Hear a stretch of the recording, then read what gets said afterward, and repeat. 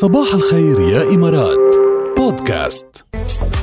تنزيلات إضافية يعني سعادة إضافية. عرض طبعا. احتفل بمنزلك احتفل بنفسك، خصم 10% إضافي بجانب ل 30 ل 70% خصم الموجودين هلأ وحصريا على أطقم السفرة الأغطية وتشكيلة واسعة من الأكسسوارات بسرعة. يعني العرض ما بيتفوت أبدا صراحة، عرض رائع جدا. بسرعة لأقرب متجر أو فيكم تتسوقوا كمان أونلاين panemirates.com.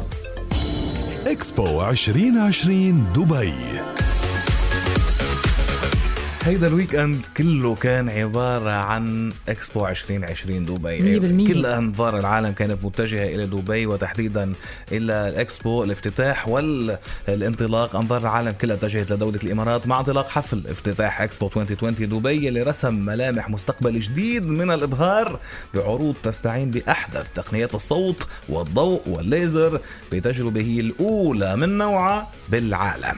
زين حديقة ساحة الوصل بقلب موقع الحدث الدولي 30,000 مصباح وصولا لقبة الوصل العملاقة اللي أضيئت واحدة ب 3000 مصباح. أكثر من 50% منها بتشتغل بتقنية LED، وكانت طبعا مصابيح الحديقة مستقلة عن بعض البعض بحيث في الواحد يتحكم بكل وحدة منها لحالها. وتحت قبة الوصل اللي هي درة تاج موقع اكسبو 2020 دبي، شاهد الحضور عروض الصوت والضوء المبهرة بتعاون مع شركة كريستي العالمية الحائزة على العديد من الجوائز، وشريك اكسبو 2020 دبي الرسمي للأجهزة وشاشات العرض.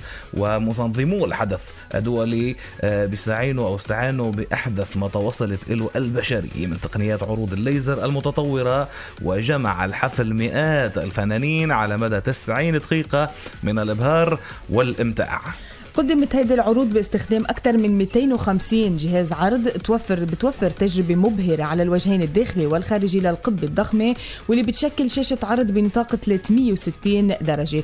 وبتتميز التقنية المستخدمة بهذه الأجهزة باستهلاك الطاقة المنخفضة، فضلا عن أنها ما بتفقد أبدا بريئة ولا جودتها بمرور الوقت. كل هيدا ساهم بتقديم عرض استثنائي ومبهر للجمهور. بعتقد قد ما حكينا الحكي مش مثل الشوفي. هيدا عن جد الكلمة اللي تستخدم. الحكي مش مثل الشوفي، اللي ما شاف واللي ما حضر الافتتاح والانطلاق والى اخره فاتوا كتير، فاتوا ابهار وإدهاش. عودتنا الامارات عامه ودبي بشكل خاص دائما على الابهار ودائما على الامتاع ودائما على تقديم ما لم يقدم من قبل. يعني شيء بتحسي حالك عم تشوفي شيء ما ندري عليكي، انت ما شفت هيك شيء قبل بمره. يعني شو هيدا اللي عم بيصير؟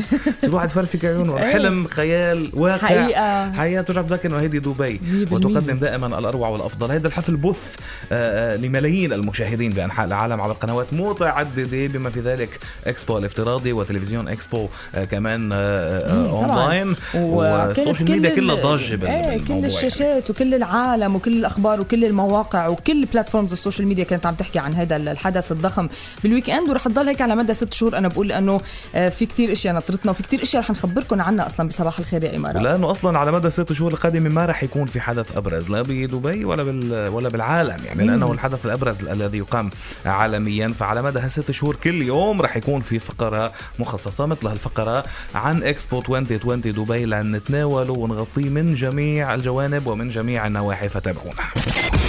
صباح الخير يا إمارات مع